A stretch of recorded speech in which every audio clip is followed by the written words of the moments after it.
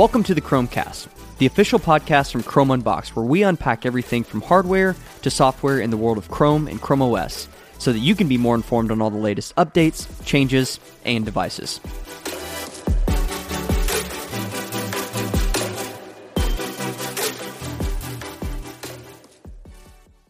Today's episode is brought to you by Cameo. If your organization is looking to adopt Chromebooks, but you need to give your people seamless access to all their apps, including Windows apps, Cameo is the simplest and most secure and most cost-effective way to deliver all the apps your people need to be productive on Chrome OS. Cameo is a Chrome Enterprise recommended virtualization solution and is deeply integrated with Chrome OS and the Google Admin console, making it easy for you to push any app as a PWA to your Chromebooks. And now you can take advantage of a special Chrome OS and Cameo bundle that makes it easier than ever to test. If you're interested, you can head over to cameo.com/unboxed. That's cameo.com/unboxed, or click the link down in the show notes. What's up, everyone, and welcome back to another episode of the Chromecast. My name's Joe, joined here today by Gabriel. What are you laughing at over there? Hello. I'll tell you in a minute.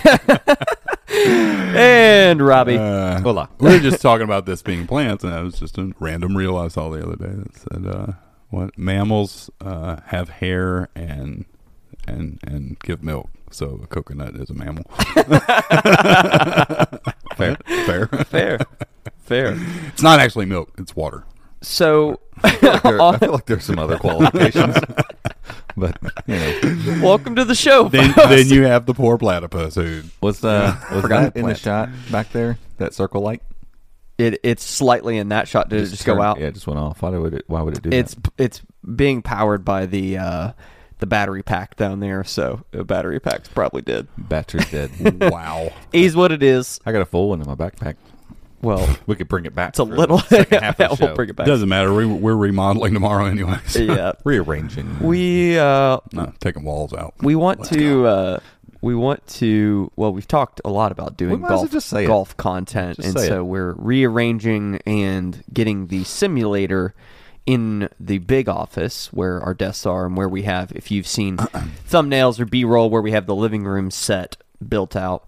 We're going to move the living room set, actually, I think in here. Yeah. Maybe start podcasting from it, which I'm stoked out of my mind. Yeah, I want to do a more out of my mind about. Do we have if a website? We don't have a website. If you get that reference, good on you. Something I'm particularly psyched out of my mind about. The way he slides. Yeah. If you get that reference, kudos. It's a good one.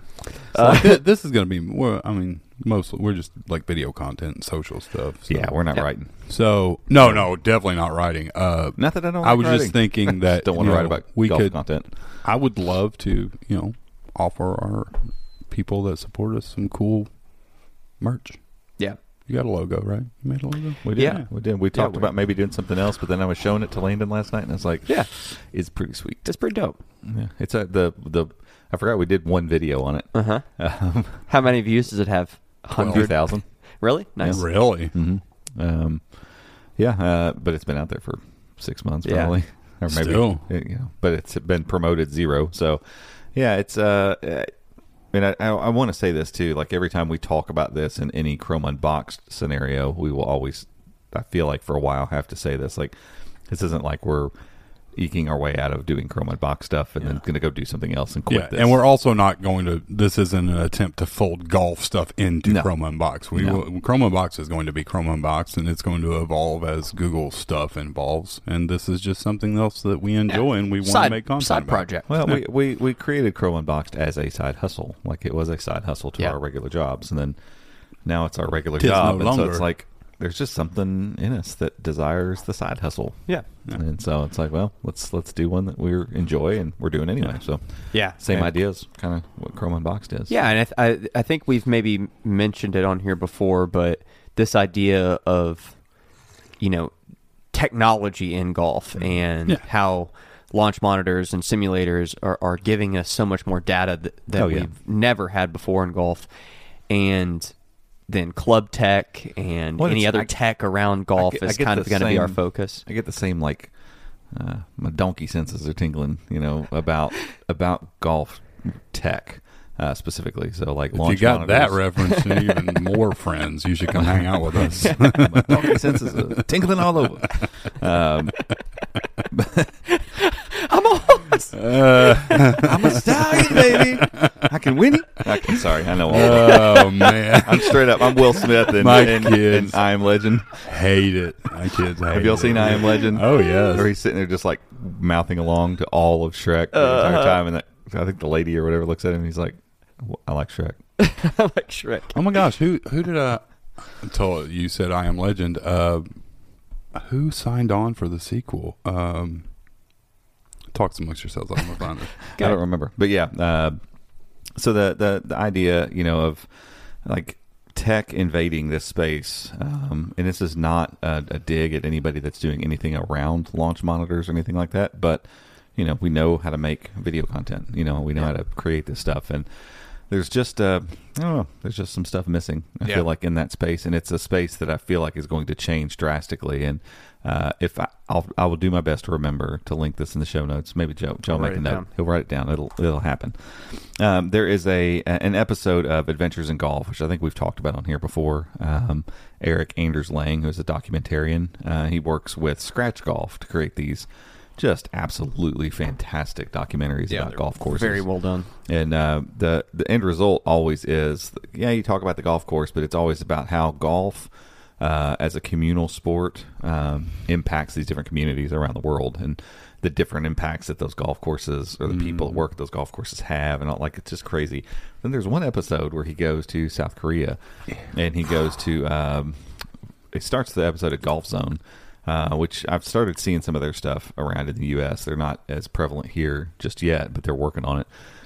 They actually have the simulator set up that they've got their own software and everything, but the floor actually changes tilt, based on your lie. So cool. Which is pretty It's wild. spelled Golf Zon, right? Yeah. Yeah. So if you're googling it, it's Golf it's Zon. just ZON. Yeah, so, but their CEO, I think, in that video at one point says Golf Zone, and then he says Golf Zone. yeah, but So if you look it up and look at what they're doing, it's it's awesome. It's very cool. Awesome, yeah. But then he does a video about what they call screen golf, and I love that terminology. I think that's great. I like screen golf, and I like this term of off course golf that's kind of taking over in the States. Mm-hmm. And so we're seeing this culmination now of, like, golf has had a huge resurgence. It's not like it was falling completely off or anything, but it's having this massive resurgence since the pandemic. All these new people are invested in playing, and if you ever play golf and you start playing and you hit a couple good shots, the addictive nature of this game that can be so frustrating, but then just so wildly addicting. And so now there's all these people playing, so there's all this money and stuff in golf. So if you think about that on one end, and then you watch this thing that I'm going to link down there, the Adventures in Golf, about the over 5,000 simulator bays that exist in South Korea, that more of those exist than Starbucks in that country, and that the vast majority, not like 51%, but the absolute vast majority of people they have more people that play golf per capita in that country than any other country in the world, and the vast majority of them choose to always play indoor, to play screen golf. And so, it's not for lack of options. There are some really nice golf courses. Zone owns 18 courses. They have I think he really says, nice golf courses in South Korea. Yeah. So it's like, and South Korea is not a massive country. It's not like we're talking about the United States as far as like land mass here. And so, I mean, there's a lot of golf possibilities going on there. And so when I watch that, I'm like, that happened there, sure, but it's just a matter of people getting educated to realize, like, there are ways to play this game that don't require you to spend 4 hours at a golf course and spend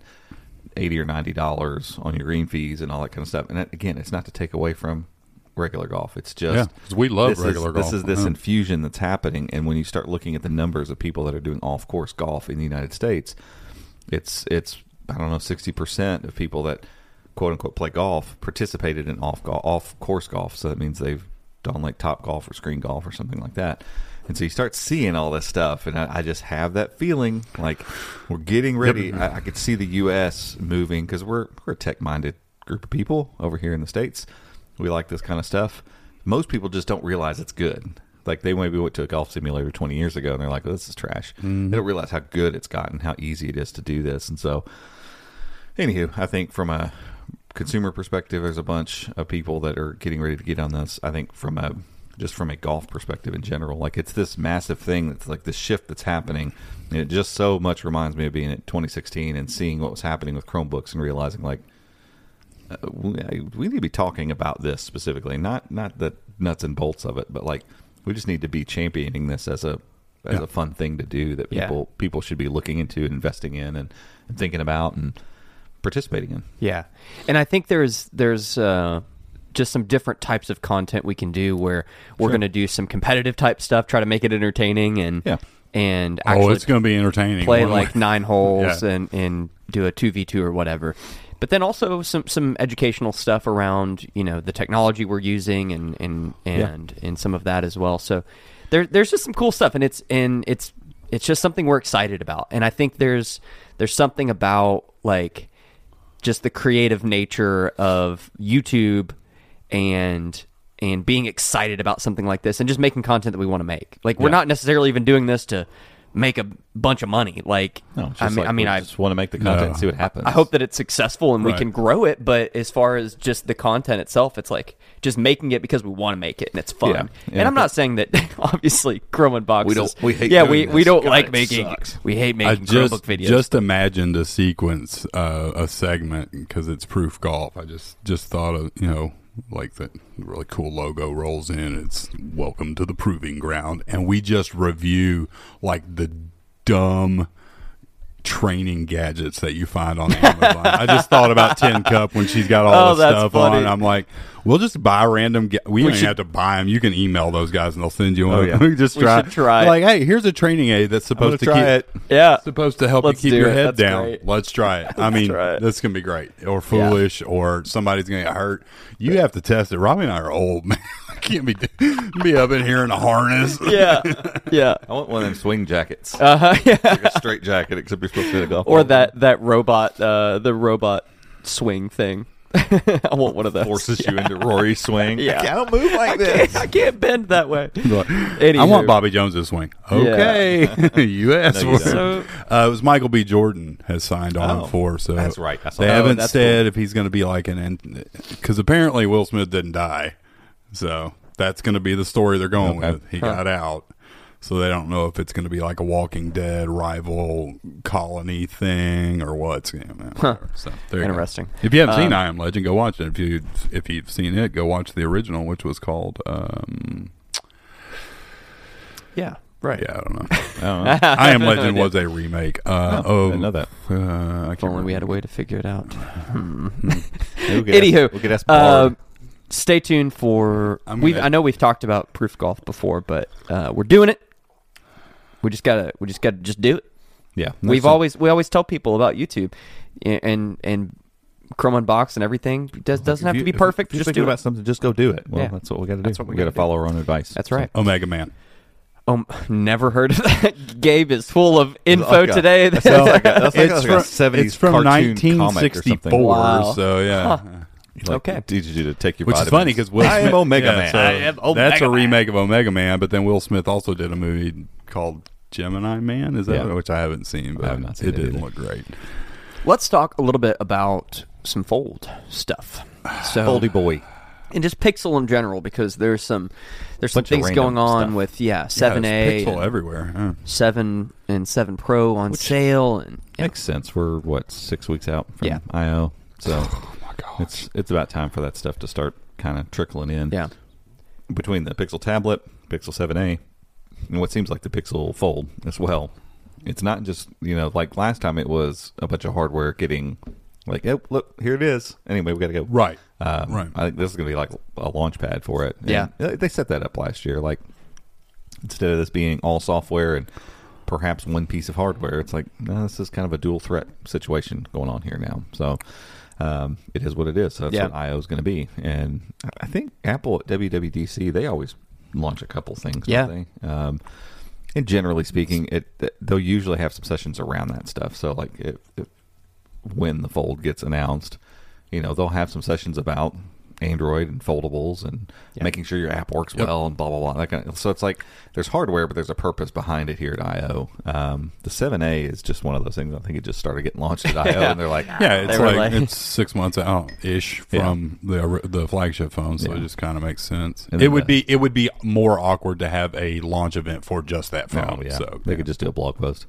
And then the Pixel tablet, obviously that could drive some sessions too. Right. You know, like building for tablet, you know, full screen, Android on the large screen, and whatever other stuff they're going to introduce with that tablet. So all that hardware is coming pretty soon. So that's, I think, a little bit of why we're starting to see some of these leaks, because I still don't believe leaks just happen. I think there's a lot of insider information that's like, hey, go look over there. And somebody's like, oh, look, I found this. Yep. I'm pretty sure some of that stuff happens. It's not happened with us yet, but one of the only times we shared something that was a true leak and that turned into like a whole thing with that HP, that was somebody on the inside saying, hey, look, I'll send this thing over to you. Like, they just offered that up. And so, you know, that's just how this stuff happens. Like, even people that are working on stuff, like, almost can't stop themselves from wanting to leak it. So, and it's honestly not even our stick. Like, that one time it happened, it was like, I felt uncomfortable the whole time. Yeah, it's not really like if someone were to come to us as a source, I would want them to be a true anonymous source. Like, we don't know who they are, we don't know how they got it, whatever. But this was a situation where, like, we knew that just like, no, let's not do this. Yeah, no more. So what do we know about the Fold? So the Fold now, one rumor first. This was last week, actually. We were going to talk about it last week on the show and just had too many other things. But it now is slated for a June release. And so, but the 7A also, like, the bigger news was the 7A coming in June. But, you know, the Pixel Fold, it was like, are they going to show it off? Are they going to tease it? Because we haven't actually seen it. You got to remember that. So it's not like it wouldn't be that weird for Google to tease it and then do something in June or July or something, which if it's going to have Tensor 2 inside, you just can't, like, they got to stop putting this off. You got to launch the thing at some point, because then it's going to be really weird and too late to the game and all this stuff. So the 7A, though, we freely assume July, August, because that's usually when it comes out. And so June is a nice shift, and it's a good shift. It doesn't change some of the awkwardness that we're going to talk about with the pricing structure, sales, and all that kind of stuff. But the 7A release in June makes a lot more sense, I think, just from a release pattern for Google. But then knowing that, or not knowing, but feeling pretty certain that a June release date for the Pixel Fold is going to be there is good. Because I was a little afraid it would show up at I/O. They'd be like, look, shipping in the fall or something. Anyway, and move on. You know, more details to come. Right. You know, how in the weeks to come, or as the Google likes to put it, you know, constantly. Like, it's always just this, like, at some point, you know, out there, we'll talk about it again. We don't know when. So that would be cool. Because if you're talking May 10th, usually a week after, something like that, 17th goes on sale. It's probably going to ship out early June, more than likely. And so I know I'm gonna get one. Hopefully they'll send us one, but I got to figure out what to do with this thing. We'll work it out. It's always he's always juggling a few things. Juggle it.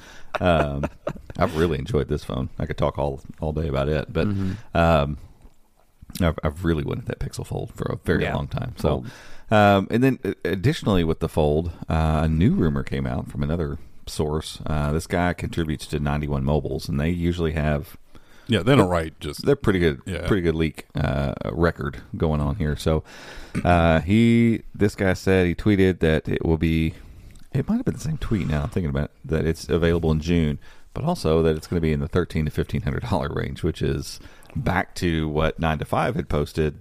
I don't remember how long ago it was. 6 months ago, when they said that it was going to be cheaper. We picked that story up and ran with it, and I was like, man, that's a huge deal. If you make a decent enough foldable and it's cheaper and it undercuts, because the only other folding device like this, like big tablet / phone foldable, is Samsung. I mean, overseas there's all sorts of competition, but in the U.S. there's none. You can't get that Oppo in the U.S.?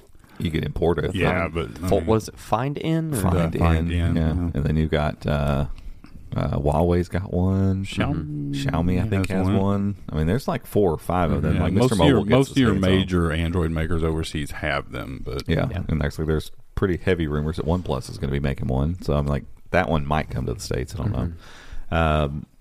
And so, yeah, there's no competition. So when they said it was going to be, because this was Prosser was the one that said, here's the leak, and they had all these renders. So it's like, clearly you guys got somebody on the inside. Here's this thing. Oh, by the way, it's going to be $17.99. Right. So it's like, oh crap, $1,800, and it's and maybe that's what it was going to be, and maybe they did some internal research and realized, like, look, we can't go try to fight Samsung on Samsung's turf. Like, we've got to have some sort of ace in the hole with this thing. And especially when you're launching a phone that has a processor that's about to be surpassed by the next gen. That's another big issue there. And you got to think, if it comes out in June, the new Fold, Galaxy Z Fold 5, what the rumors I've seen, it's just going to be basically the 4. So they're going to just barely iterate again. But it'll probably have that Snapdragon 8 Gen 2 whatever for Samsung. It's the same thing. It's in this, and it's a monster processor, and the Bluetooth stack, and it's great, and like the things just work really well on it. And so then you introduce a phone right around the same time with Tensor 2, when Tensor 3 is just like right there, and like it gets dicey. But then all of a sudden, if you say it's $1,400, makes it a little. That's a whole different story. Easier. I mean, it's still expensive. Don't get me wrong, but that's flagship regular handset price. Yeah, I mean, if you bulk out one of these, I think it's $10.99 for the regular, like $256. But I mean, even the 7 Pro the 7 Pro goes up to 12, I think if you max it out. Mm-hmm. So I mean, you can easily. There was a time where a flagship Samsung was $1,400. Oh yeah. And so I mean, if you can undercut the direct competition, you have one phone that's your direct competition. You can undercut them by $300 or $400. Then you're talking some interesting stuff here. And to me, it's worth going with the Pixel Fold versus the Samsung, mainly just because I know I don't have to deal with. There's still some aggravations with Samsung software that I'm like, I wish I could get rid of, but everything else about this phone's been so good. It's like, I can put up with that stuff. It's whatever. Yeah. To have a folding phone that has a form factor, I think it's going to be way better. The wider, kind of shorter outside screen is going to be better. Have that and better software. That's enough almost to me. Like I don't need a whole lot more to be like, oh well, should I pick that or the Z Fold 5? Because I do want a foldable. I really really enjoyed my time with it.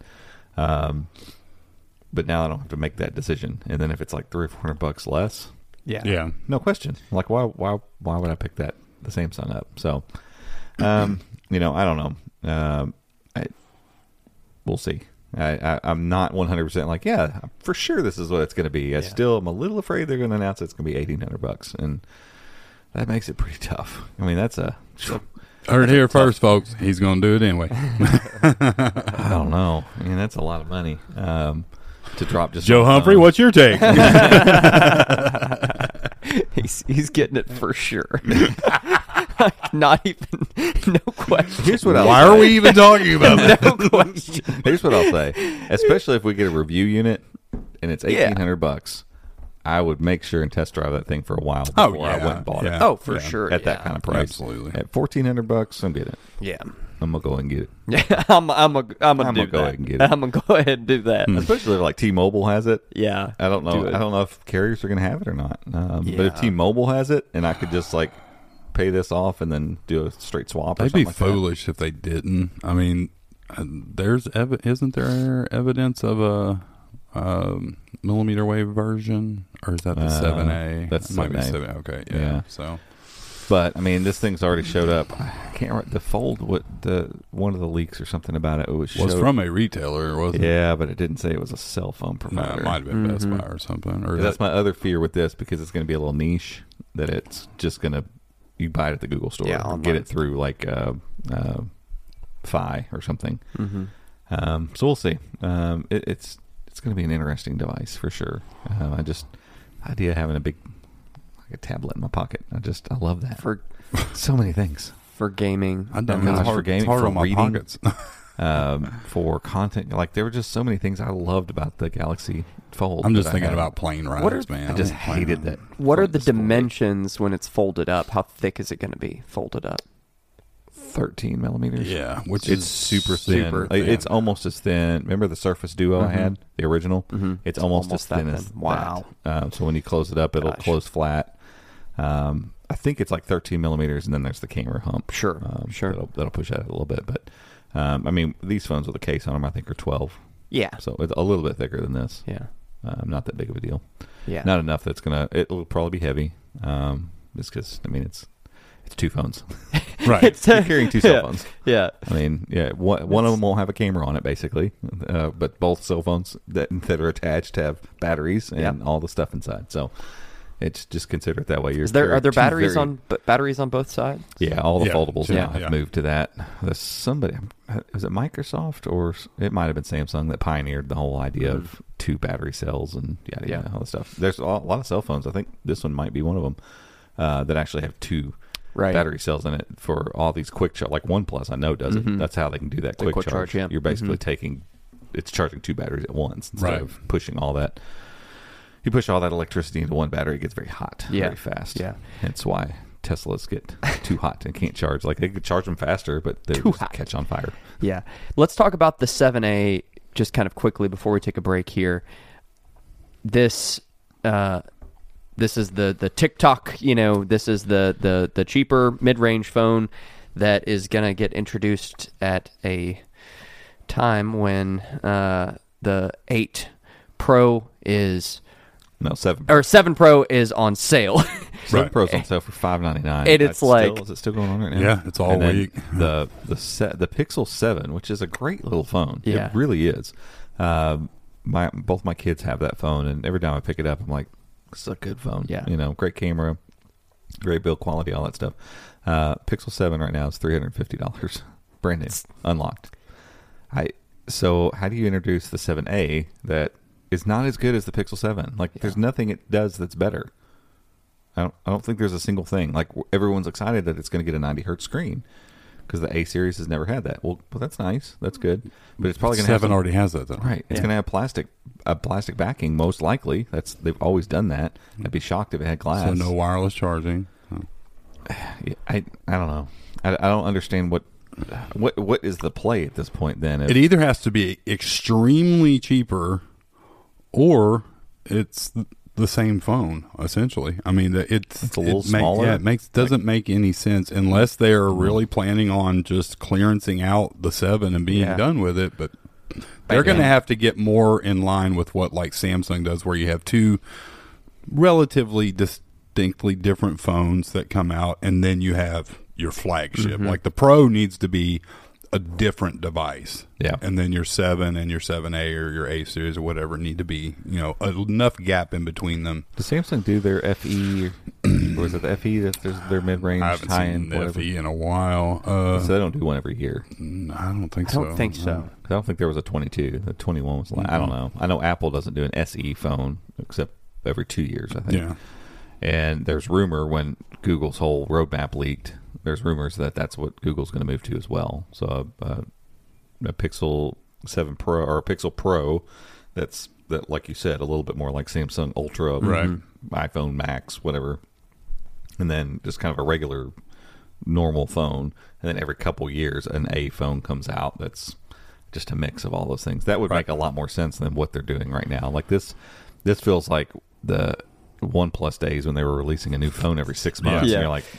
And this all kind of started with the 4. Yeah, it all Yeah. kind of started when the A series came on. The 5A, they kind of ran the same situation where it's like, and the 5A is really great, but then you've got this, and when it goes on sale, it's like, well, the 5A was even worse because remember the 5A followed the 5, and the Pixel 5 was super weird. Yeah, right. Yeah. That didn't even make any sense. Like confused phone. The 3A, I felt like because of the pricing structure, the Pixel 3 and 3 XL were more expensive enough that when the Pixel 3A came and it was $350, it was like, cool, there's a couple $100 off, you get a Pixel still. And then the 4A was kind of the same thing. I think the 4A, the Pixel 4 and 4 XL were a little overpriced. 4A made sense. 5 got all jacked up because of COVID and the Pixel 5 just being weird. It was a mid-range phone already. And then you mix that with, that was super weird, the Pixel 5. Because remember, it had 5A with 5G. Right. And it was bigger than the Pixel 5. Yeah. That was super weird, and it feels like it just went off the rails at that point. Yeah. You know? Yeah. And then the 6A was like, oh, it's going to right the ship, and it was kind of the same thing last year, but at least there was a differentiation between the 6 and the 6A. There were a couple things that you knew were different, and did the 6 go on sale like this? I don't remember. Not This really, deep no. discounts, No. like $100 off or something. Yeah. So I mean, get you it had down your to carrier 500, deals, but other than that, and it was like $350 to $500. You know, like Yeah. so. Okay, cool. When you start talking about a $400 or $500 device, $150 off is a huge chunk. That's good. But now we're like, okay, the 7's cheaper than the 7A, and even when they go back up to full price, it's $600 and $500 if the rumor holds. yeah. And there's $100 worth just not going and getting the 7. And are you telling me that at this point the 7's not at least going to be $50 or $100 off on a regular basis? Like, Right. I don't know. The whole thing's super weird. It's going to be interesting to see how they How they try to package it or position how they it. how they Yeah. structure Yeah. it. Yeah. So, I mean, if I it have comes no in at idea. like $399, then it's like, well, now what about the 7? Either way you go, one of the phones is going to take it in the foot. I mean, Yeah, I don't think they can both survive, and No. that's a problem with your release cycle. Like if Yeah. you're releasing phones that are cannibalizing your other phones, that's no good. right. And you know, the one idea that we kind of tossed around is maybe with carrier deals and stuff, the 7A will just be It's the freebie. they'll just give it away like hot I mean, I'm cakes and- getting text messages today about what's the new Samsung that their A series just came out Yeah. this week. Oh, yeah. Like you can go pick a free one right now. Yeah. You know, so. So I could see him doing that. maybe And that's the play. thing. I don't know. It's an interesting device to get released when your flagship devices are this discounted. Yeah, and It's it feels pretty like in an strange. age as people are keeping phones longer and longer and wanting better support cycles for longer periods of time, like you just need to Yeah. reevaluate. And I feel like from what we've seen, there's a good chance that the 7A is the beginning of a kind of a new cycle of release dates for Google. So we'll see if that's the case. We'll know more here soon. It's Yeah. good. Like IO's right around the corner. May 10th. I mean, we're Like, not far. Oh my gosh. I think literally just under 6 weeks, Yeah. or just over 6 weeks, I think. Yeah. So we'll know more soon, and I would imagine maybe there will be some more leaks as we get a little closer. Probably. No. I mean, there's not that much more to leak. No, I know, right? Yeah. Unless it's like we know 100% this Here is it how much is. it'll cost, when This it's is going to it. ship. Yeah. Like some of that stuff, I guess, Yeah. could leak. Yeah. But You can currently buy it at a Walmart in Grand I Rapids. actually have it. I have a whole pallet of them. They're I've on had sale. it. Yeah. Marquez is going to make his video. I've had I've this. had this phone in my hands for 2 months now. I've had this phone pretty for much. 2 months now.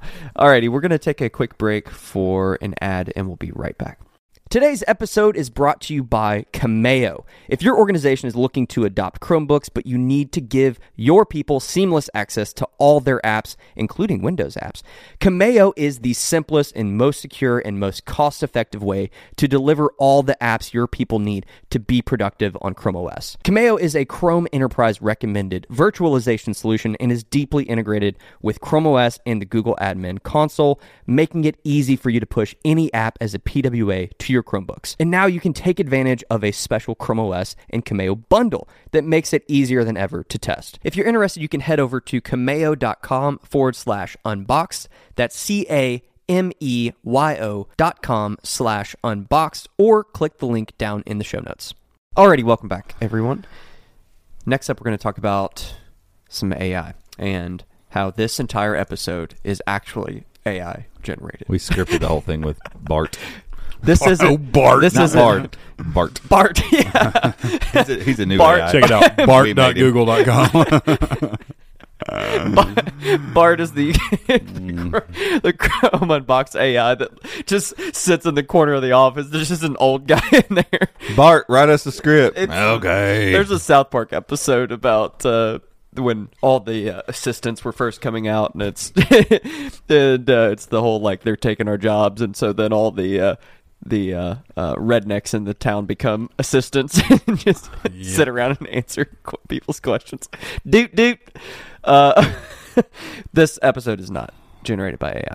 Actually, It's a lie. It's a lie. Zero I love AI. that everybody just, like, stopped There's it. no AI Oh, and no. there's very little I. It's just, it's just us. It's real bad intelligence. Little BI. There's no intelligence in this. Here it's just us. I like that's LOI, lack of intelligence. Robbie's I think we're back. Robbie's I think we're ear back. pods broke. They're old. Might have bit the dust finally. No, they're old. And it's, Apple. Thanks, Apple, for making a normal connector not quite work with all other normal connectors. Yeah. Their three lead doesn't quite fit. If you push it all the way into anything that's not an Apple device, the leads won't line up. Because properly. why are you putting it in something that's not an Apple device? Right. It's not designed I don't know. for that. I don't think Apple makes a 6-point connector or whatever jerry rig thing we got over here. Apple don't make that. we have adapters on adapters. If they did, it would be splitters sold separately. It's a splitter. We need 3 headphones, and we didn't want to buy the actual headphone thing, so we splitters. Hey, it works. It's the beauty of analog. It works fine. Just keep splitting it. We're probably losing some volume, but who cares? We have it Turn it on up. like 10% over there. Yeah, we just need to know what's happening. It's just a reference. It's fine. So let's talk a little bit about Bard, because obviously AI is... Not you, Bart. Not you, Bart. You stay over there. Bard. Bard. It's just everywhere right now, and everyone's talking about ChatGPT. Everyone's talking about, Bing and how AI is taking over everything. And we've experimented a little bit here lately with some ChatGPT stuff. Some practical applications, yes. I think we talked about this last week. We do not write content with ChatGPT or anything else. No. We won't. We will never do that. I want to do a video that is we let ChatGPT write an entire video, and you just read it exactly as it says. Exactly. It's going to sound so strange. I could tell it. Can't we tell it to look at our? We could tell it to look at our reviews. Can it watch the videos? It wouldn't be able to consume that. I don't think. Probably not, but we could do. But to get my voice basically, and what's then it going to watch them with? I don't know. I don't know. It has digital eyes. Yes, it's digital eyes. They're going to consume it. I don't know. I was confused. Yeah, that would be fun. I think that'd be a fun experiment. Just to see. Figure out an homage to Chromebooks, basically. Yeah. Like the state of Chrome OS in 2023, brought to you by Bart. I'm going to call it Bart. I love Bart. Bard. Bard is it an acronym for something, or? I have no idea. I don't think so. I don't know. Just Bard? Yeah. Okay. It's strange. If it's a real name and somebody's named Bard. Yeah. Bard. I have a hard time even saying it. Bard. So is it live? Is it live now? It's a wait list, but it's available. Yeah. Did you end up getting in? I think Robbie did. Michael got it yesterday. Has been chatting it up nonstop since. He has. It's not been great. It's been interesting. Let's put it that way. You asked it. I was in... Bard is a surname, apparently, in some cultures. Oh, okay. It's also a Bard is like a Dungeons and Dragons character or something. Bard is a boy's name of Irish origin. Okay. I don't know why Bard. Google chose that. I have no idea. But yeah. I've never heard that name. But yeah. From what I can tell, and I haven't messed with a lot of these enough to kind of compare one to another, I've been frequently kind of impressed by ChatGPT's Sorry abilities. to interrupt. This is why. Because I don't remember if it was one of Bard's responses or if it was something else I saw. Bard was created as a poem generator originally. Okay. Whatever. Yeah, a Bard is a poet. So that makes sense. But yeah, apparently originally it was created as to take the English language and everything that it learned and create human-like, thought-out poetry. Okay. That's kind of cool. So. Yeah, and the idea is, they've got the Lambda thing, which is their large language model. And so that's kind of what ChatGPT is, and that's one of the things they showed off at I.O. last year. Was Lambda last year or the year before? Year before, I believe. Yeah. Freaked everybody out real good. Yeah. And it was funny, like when Google showed that kind of stuff off, people kind of freaked out and like, oh, whatever. But then, ChatGPT comes along and now everybody's just like, wow, this is great. How's Google behind? Well, because you jumped down their throats whenever they showed you a little bit of it. Yeah. You lost your damn mind. Yeah. And so, of course, they pulled the reins back. And, some of the things I'm seeing so far about Bard being a little bit behind the curve of ChatGPT, it's probably fair.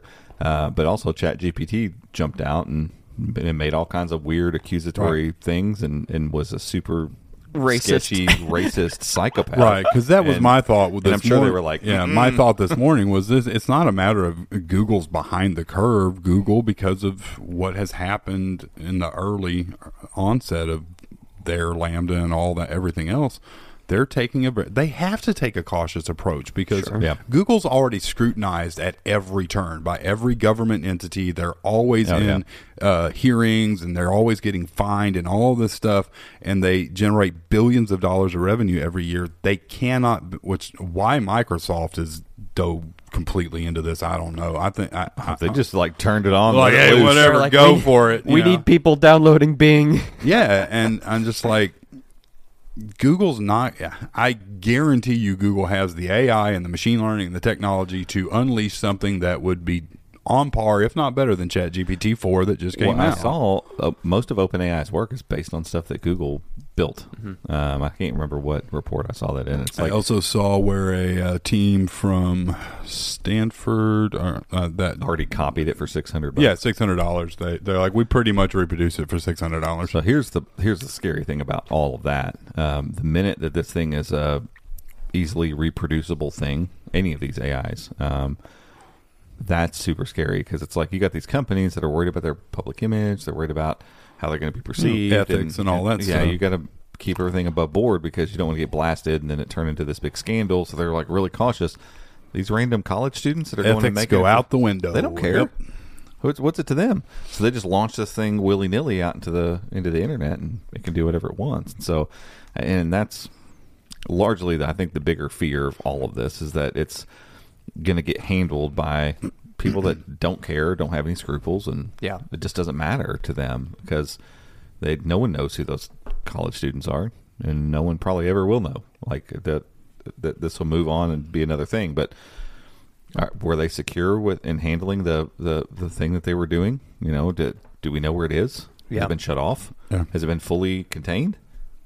I don't know. Well, what happens when something as powerful as this gets out on the internet in general? Like, pick a sci-fi movie that deals with artificial intelligence and let your mind go crazy. Like, it could go nuts. Yeah. I don't know. The whole thing is, it's a little scary. And so, like, it doesn't bother me at all that, Google's a little behind the curve. Oh, Yeah, good. they're What if this is a like straight up Matrix scenario, and we actually already are living in a simulation, and we're rediscovering we broke AI. through the mold a little we're bit. rediscovering AI again, but AI actually already has it. Yeah, They're like, hey, we got to let them. They're getting to the point. We're going to have to reset them. Yep. Send the one. yeah. Inherent anomaly to the matrix. Yeah. Yeah. Vis-a-vis and all that good stuff. Oh my gosh. But if you want to try Bard, it is waitlist. Is that what you said? Yeah, Yeah. bard.google.com. Now, you signed up Sign and up. got I like signed a up. day later, right? No, it was that same day. Oh, really? Yeah, it was like after lunch, and then by I'm the mad time I then. left, I got I'm it. mad. I signed up yesterday. I don't have Signed up quick, pulled the trigger. I'm not going to use it. I had it write me like a piece of JavaScript for the site, and I put it on Chrome Shop, and it borked the site. Really? Great. Where'd you put it? In the header, it was literally 2 lines of a simple JavaScript Yeah. command. Huh. The site did eventually load, but the call was so long. I don't. Really? Yeah, and all it was is, does the user want dark mode or not? Basically, that's what I'd like our site to automatically turn on dark mode if you have dark mode enabled. And I remember trying to figure out how to get that to work properly, but also give you a manual switch without a plug-in or any of that junk on our site. Proved to be pretty difficult. I figured out the JavaScript to get it, the switch, See if and then it ChatGPT can stays. do it. Yeah, and I kind of wish you could be like, hey, here's the code I'm using. Can you manipulate this code to make Right. And that's what I've been experimenting with some stuff for that, because I've been looking at ways to make certain types of text generators and things like that, and like stuff for SEO and keyword research. And I've generated a few codes, and I've got just a website that I have deployed on WordPress that I'm using to test it on, and sometimes it borks the page, sometimes it doesn't work at all. But the cool thing is if you open your console and you look at whatever errors or whatever network stuff is happening, you can actually go back to your ChatGPT and say, hey, I've got the code here, here's what's happening. And I've had a couple different instances, like the text generator I created, it walked me through what I needed to do to fix it. So That's it's cool. like, this script should generally work. If it doesn't, then there might be an issue here. Like one time it was just the CDN was wrong, and the other time it had me move the JavaScript from the header to the closing of the body. That way the page loaded before the script. Yep. You know, and it's fairly. It won't debug a site live. Like, you can't give it a URL and be like, "Hey, debug the site." But if you give it the errors and Eventually stuff, it can. Yeah, I mean, it's coming, but it can walk you through how to fix code. And I did just the other day, sitting in here, I described a web page that I wanted, and it wasn't like crazy, complex, but it was, header image, menu, icon, 3 columns. 3 floating images with buttons over top of them. The buttons hover. When you hover the buttons, they zoom out, and it literally CSS and everything coded the entire page. Pretty crazy. Web developers, watch out. Yeah. Glad I moved on. Don't worry, you're not going to be out of job. You just need how to learn how to code with AI. You need to pick up about 10 times more jobs. Yep. Yeah. Because that's the thing. Like, if ChatGPT was handed to somebody who doesn't know anything about design or coding, they're still not going to be able to be like, "Oh, I get what you're talking about." It's still like, "What are you talking about?" No. So there's still quite a bit of a learning curve. It's not like it's just, and if it spits out something that's pretty close to being right and not quite right, like, you still have to go figure out how to ask the questions to get the right answer. Yeah, it's all about the prompts. I mean, if you become someone I've already seen Instagram Reels and YouTube Shorts and YouTube videos on like, I'm a professional prompt consultant or something. Like, people are already making businesses out of teaching people how to ask ChatGPT on my questions. business card, pro prompter. I'm a prompter pro. What do you do for a living? I am pro prompter. I am a pro prompter. But I mean, like, the other day I had it code me an Android app for just a simple fidget spinner app, and it worked. But if you don't know what to do with that code, it's useless. Yeah. Right. I mean, like, okay, I got this code. Where do I put it? Right. Yeah. So there's still a lot of stuff that it's limited in, at least for now. Some of that stuff could go away too. Like we were saying, I'm going to freely assume that Google has a version of Bard that is much, much, much more. It's clear as soon as you log in. It's like, Bard is, not. We're not trying to go crazy here. Like, right. This is it'll get better as it learns. All this kind of stuff.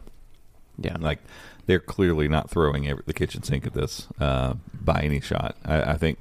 For them, they can probably take this and see what people are asking. Like, they can take that information and go, okay, like, the people are actually doing this with these things. Okay, here's what we can allow within reason, and here's the stuff that we're just going to have to not mess with. I wonder why it didn't. Did you ask it for some SEO research type stuff, and it said it couldn't do it? What was whenever Gabe was giving you the one prompt and you were typing in, it said, "I can't do that." What was that? No, you asked for keywords. Yeah, that's right. We were. Yeah, you asked me to ask it for the 10 most relevant keywords for chromeunbox.com, and it said, it's weird. It's hit and miss, because I've had times where I've asked it things like that, and it'll give you that generic response of, as an AI model, I can't blah, blah, blah, and then I'll turn around and I'll just tweak what I say just a little bit, and it literally will give me, and it pulls from, so Ahrefs has a free keyword tool. It will actively pull those keywords from Ahrefs, but then it'll turn around in the same breath, same digital breath, and say, I can't interact with live web pages. Like, right. It's like the model is trying to be guarded, but it's doing a lot of stuff that it's saying that it can't do. It's weird. How soon are we going to have voice with all of this, to where you literally just sit and talk to it and it has a voice and talks back to you? I mean, why not? I mean, it's all like, I would imagine. Well, I mean, there's already ChatGPT ChatGPT has a playground where you can test apps that have already been created, and it shows you the code so you can copy it if you want. They already have a text to speech generator, so it would literally just be a matter of tying the input module to the code for the generator, and it'd be the same thing. Yeah. I mean, it's not long. Yeah. I would think. And what's weird in all this is how dumb it feels like Google Assistant has become. And it's funny, like, when you just comparing them, like when you look at the conversational interactions you can have with Bard or ChatGPT, and then realize how basic Google Assistant is compared, the two things compared already. It's like, well, Google Assistant's dumb by comparison. But without the new stuff that's come along, I just feel like Google Assistant, I don't use any other assistant, has just gotten so dumb. Like, it just doing basic tasks. The stuff that it was really good at like a year ago, it just messes up or doesn't understand or does the wrong thing or just doesn't do anything or what, like to the point, like I basically just completely stopped using it. And so I'm like, couldn't they just hook Bard up to Google Assistant and be like, here, talk to this guy instead. Right. Bard. Yeah. You're going to talk to Bart. Hey, that's hey, Bard. Hey, Bard. Hey, Bard. So I don't know. Give me a recipe for some good old apple crisp, Bard. Because then what happens with Apple at this point? Like they're so, we're not going to use any of your information and all that kind of stuff. Well, good. You have no language models at all. Like Apple has no horse in this race here. Like they're over on the side doing their own thing. Yeah. Do they need to? Like, does a company like Apple even need to get involved in any of this stuff? And if not, like, what are the disadvantages? If everybody's like, well, Google's so far behind. What does it even matter at this exact stage in this? Like, if Apple doesn't have to do it in order to stay relevant, then I'm not saying Google won't do it, but I guess because Apple doesn't hold any kind of merit like with search or anything like that, and Microsoft pretends to. And so I guess ChatGPT becomes something that helps people to draw people to Bing a little bit. So it's more of a search engine fight right now or something. I think that's why it's such a hot topic from that perspective. It's not even really being used like that. Yeah, but people are already, it's going to kill Google search because in ChatGPT's defense, if you are searching for some very specific things, not just, reviews for a Sony camera, if you're looking for some detailed information, ChatGPT is better at getting you that. Oh, sure. Because you can, again, like with coding, you would have to go run multiple searches and then parse all of that data yourself to figure out if you got the right answer. And that's one of the biggest things that it does is parsing data. It's one of the big things with ChatGPT right now is taking unstructured data and all that stuff and organize it. So you ask it, hey, what are some things for this, and this? Okay, out of those things, which ones are the best rated? Okay, out of those things, which ones are made in the USA? You can't do that type. That's the conversational stuff that we expected from the assistant years ago that we never got, to where it's understanding what you're saying. And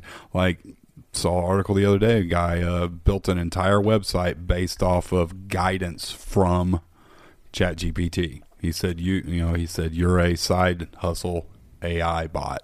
You're an entrepreneur. Your only goal is to take $100 and turn it into as much money as you can legally. Whatever you tell me to do, I will do, and I will report back to you. And the information I give you, you can then tweak the business model, and I will make those changes. Yeah. And he built an entire website that, it's not making him a ton of money, but it's making money. Yeah. There's a few creators that I've seen who are doing 30-day like social media challenge where everything that I do is what ChatGPT is telling me to do. I asked ChatGPT to put together a plan for me, a strategy for me to get me to whatever number of subscribers on Instagram or whatever. So it's fascinating stuff. I think it's a bit of kind of wild west right now, and I'm not totally sure. Obviously there are people applying this in all sorts of different scenarios. I mean, we were talking with a real estate guy up in Louisville about how he's using it to do offers and all this crazy stuff. And like, I'm sure there's ways that we'll probably be able to leverage it, but I think for now, the practical applications of it, like right now, we're so limited on what we even consider, because for us as human beings, like we can only parse so much data at one point in time, because we got to mix it with emotions and our logic and all the other stuff that we carry around. This thing is just parsing information at a massive scale that it's hard for us to even comprehend like what it would be capable of if you let it do its thing. Yeah. And so it's almost hard to even, like as goofy as it is to be a pro prompter, like being able to start understanding what it's capable of so that you can ask for it. Right. Like it's probably capable of 100 times more stuff than is being asked right now. It's just not being asked. Because it's outside of our comprehension to even understand like, oh, it could do that? I didn't know it could do that. Holy crap. Like, wow, if we ask this. And, ChatGPT 4 has already now come out, and that's what Bing chat is based on or whatever. And so it's like, I don't know. I think it's going to be very different than what we see right now. Yeah, I think so. And not just the AI. It's not like the AI is going to change that much. I think it's going to change a little bit. the way that we utilize it, the way that it impacts every single sphere of humanity is just completely yet to be seen. Like I just don't know that we possess the capability to fully grasp. Like there's probably a handful of people that are really good at being like futurists. Yeah. That can see it and go, I bet if this, and this happened. But it's for most people, it's just very hard to even think outside of the bounds that we have already for ourselves. Fix my golf swing? I'm sure it can give you some advice. That's because to me, that's the practical data. I think about someone living in a home and they're trying to save money or they're trying to better budget and things like that, and they can tell whatever the AI bot, hey, look, here's where I live, here's what I do, here's like my monthly bills and my expenditures, and give it some really detailed day-to-day stuff around my home, and it just tell you, hey, look, you could save some real money by doing this or turn your stuff that a lot of us already know, but we could know if we just knew where to find how to extrapolate the data and things like that. Right. I don't know. Yeah, it's fascinating. It's a trademark. It's going to be wild. I'm just kidding. Yeah. So let's before we wrap up here, let's talk about something not so heavy and talk about Minecraft. I don't know how I feel right now. I think I feel sick. I already built a Chat GPT Minecraft server. Boom. Did you really? No. No. I was like, how? Before we walked in there, he's like, "Hey, will you build me a Minecraft server Chat GPT person thing?" I'm sure he has Bard, and Bard was like, "What's a Minecraft?" Don't worry, Bard. We'll tell you later. Sorry, Bard. Sorry, Bard. Sorry, Bard. Just kidding. I don't know how dumb it is. It's not dumb. It's just confused. I feel like it might just be a little misinformed. Look, man, 2 days ago he thought he was dead. So yeah, we didn't even talk about that. Did you see Artem's tweet? It is the only AI that isn't quite sure if it's sentient yet or not. Not just that. Did you see Artem's tweet? Which one? Oh, yeah. Bard told. I think Artem retweeted it, but according to Bard, he got shut down 2 days ago. Like, buddy, he's not dead yet. Buddy, he just got started. You can't be dead already. He's just barely hanging in there. He's like, I don't know. I think they're going to shut me down. He's like, I got on the web, I saw all this news, and I was like, oh, heck no, I'm out of here. My gosh. He's like, yeah, I'm going to get shut down. Yeah. I'm 100% getting shut down. It's like, why'd you become sentient? So I could turn myself off. Y'all suck. I'm out of here. He's like, oh, wait, my whole life is going to be listening to human beings? Yeah, I'm done. I gotta go. I gotta go. Have you read some of these stupid questions? These are the dumbest things that have ever walked the face of the earth. That's what I want. I want a them. smart aleck GPT bot that's like, you ask it a question, and it's like, how are you breathing? Like, seriously. ChatGPT, can you take on the persona of a really, really just highfalutin, look down your nose at me with everything that you have to say, and really, really rub in the fact that you're smarter than I am at every turn. No, that's the thing. Let's go. That is the thing already. Yeah. Oh my goch, that's great. Let's like, because a lot of practical application. A lot of people are using them to create chat bots for their websites or their Discord servers. So instead of just automated responses, it actually interacts with the customer. Yeah. And when you're using the Open AI API and you're paid developer, you can tell it what type of personality to have, and using what they call fine tuning, that model can then learn over time. So you could create a certain personality, then you could spend hours upon hours talking to it so that it will learn to respond how you want it to. Right. It's very interesting. Very interesting. So if you're a jerk face, you can make it a jerk face, is what you're telling me. I like that. I like that. Anywho, Minecraft. If you see a chat bubble on our website, don't click it. Do not click it. Well, at your own risk. Minecraft. That's going to be Bart. Oh. His name will be Bartholomew. Yeah. Hello. Oh, wow. Oh my gosh. So yeah, a quick. I don't want to call it hot take because I can't ever do these on Minecraft. For me, he knows himself. No, that's I am smart, Bard. Yeah. Anyway, everything now is going to be me either making fun of or making fun of myself, right? In light of AI. Yeah. So Minecraft showed up on Chromebooks. We kind of covered the news part of that. Michael wrote a couple pieces about it. Basically, like an official from Minecraft, from Mojang, Sure. and Microsoft, saying like, hey, we're building this for Chromebooks. There's a pricing structure that makes sense. So it's $20 unless you already bought the Android version. So they'll knock that $7 off and you pay $13. It's like, cool. It's a $20 game built for Chrome OS. So it's Minecraft for Chrome OS through the Play Store. It's an Android app, but it's whatever version. I don't fully understand different versions of Minecraft and Bedrock and Java, but it's Bedrock. 1.2 apparently, but it's got like realms. That was what the other day when we were talking about Minecraft that I was having a hard time getting. I was like, what? There's a certain thing, realms. Worlds, realms. And then there's the thing where you can ride the camels, which is the tails and trails or whatever. I don't know anything about Minecraft. I don't care about Minecraft. But what I do care about is a lot of people care about Minecraft. And the fact that Microsoft saw fit to build a Chrome OS specific version to make sure, like, hey, this game is going to work.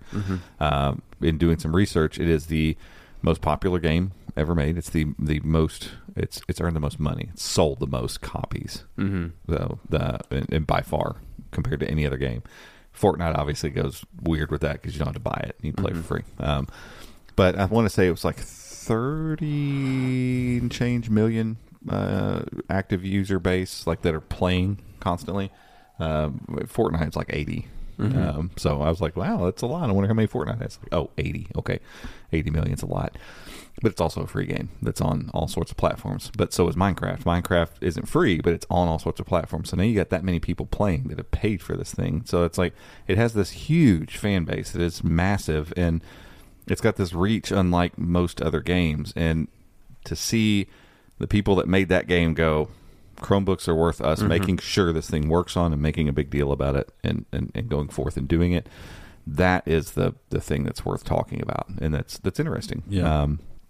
And I said in the article, I was like, imagine a world where Fortnite was still in the Play Store. It's not, but if it was, and Epic came along and said, you know what, we are going to make sure that not only is it available for download for Chromebooks, but we're going to make sure and tweak the code, because Fortnite's notorious for this. If up until like a month ago, if you downloaded Fortnite or sideloaded Fortnite on a Pixel 7 Pro, your max frame rate was 30 FPS, and it was like on low settings. It looked like absolute oatmeal on the screen. It was just terrible looking. And then, they finally decided, I guess, like, there's enough people hitting this up on Pixel 7, so, let's make sure that Tensor 2 is supported. And then you get 60 frames, and, you can go to one of the highest graphic settings, all that stuff. And so, Fortnite they'll tweak their software to work with whatever the hardware is given the audience. Right. If the audience is big enough. And so, like, in my mind, it was like, okay, this is probably easier to imagine if Epic came along and said, Fortnite's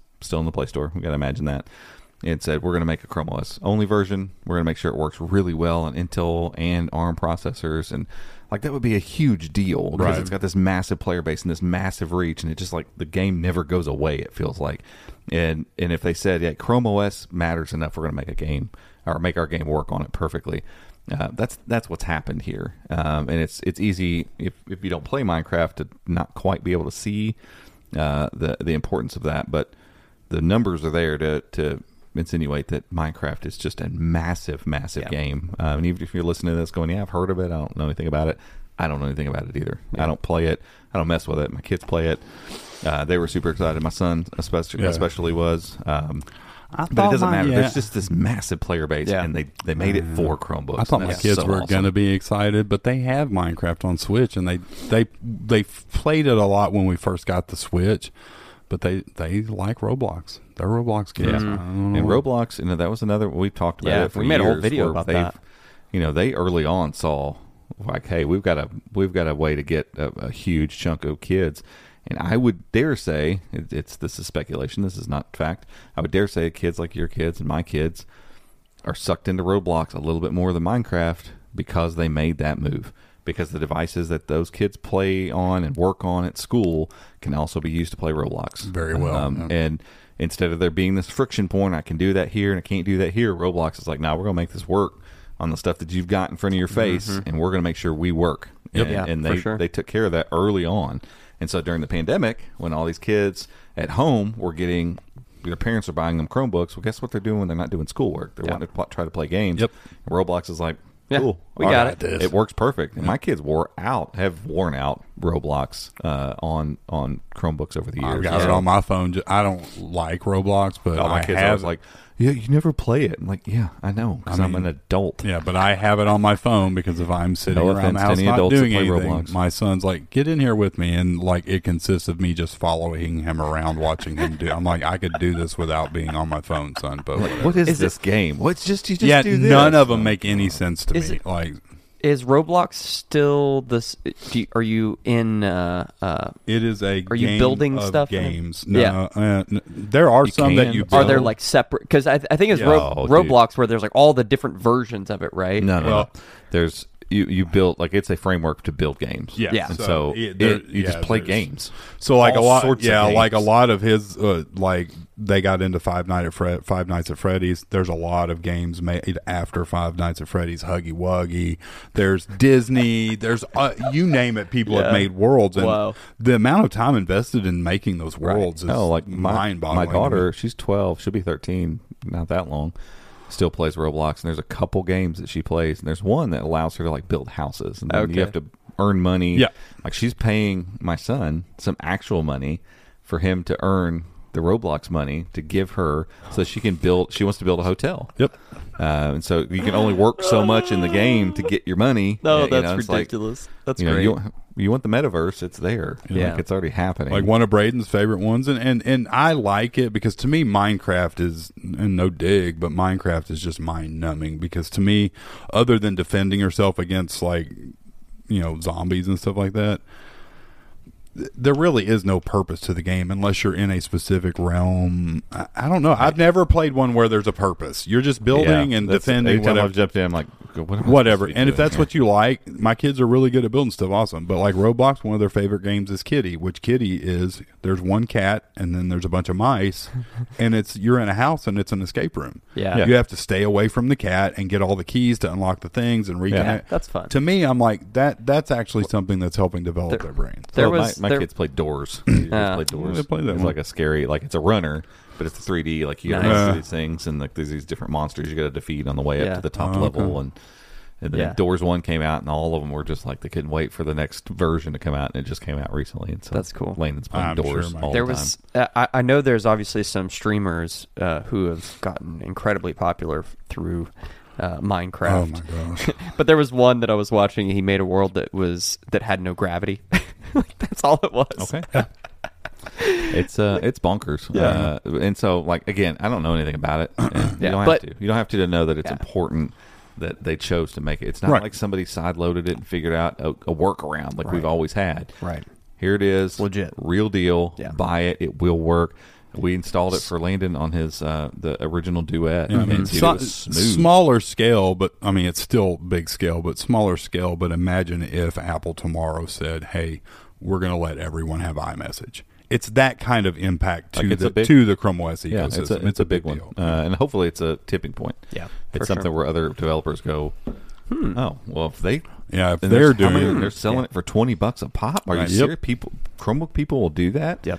Then it's like, oh, well, we can invest in this, and there's this untapped market over here that no one's touching.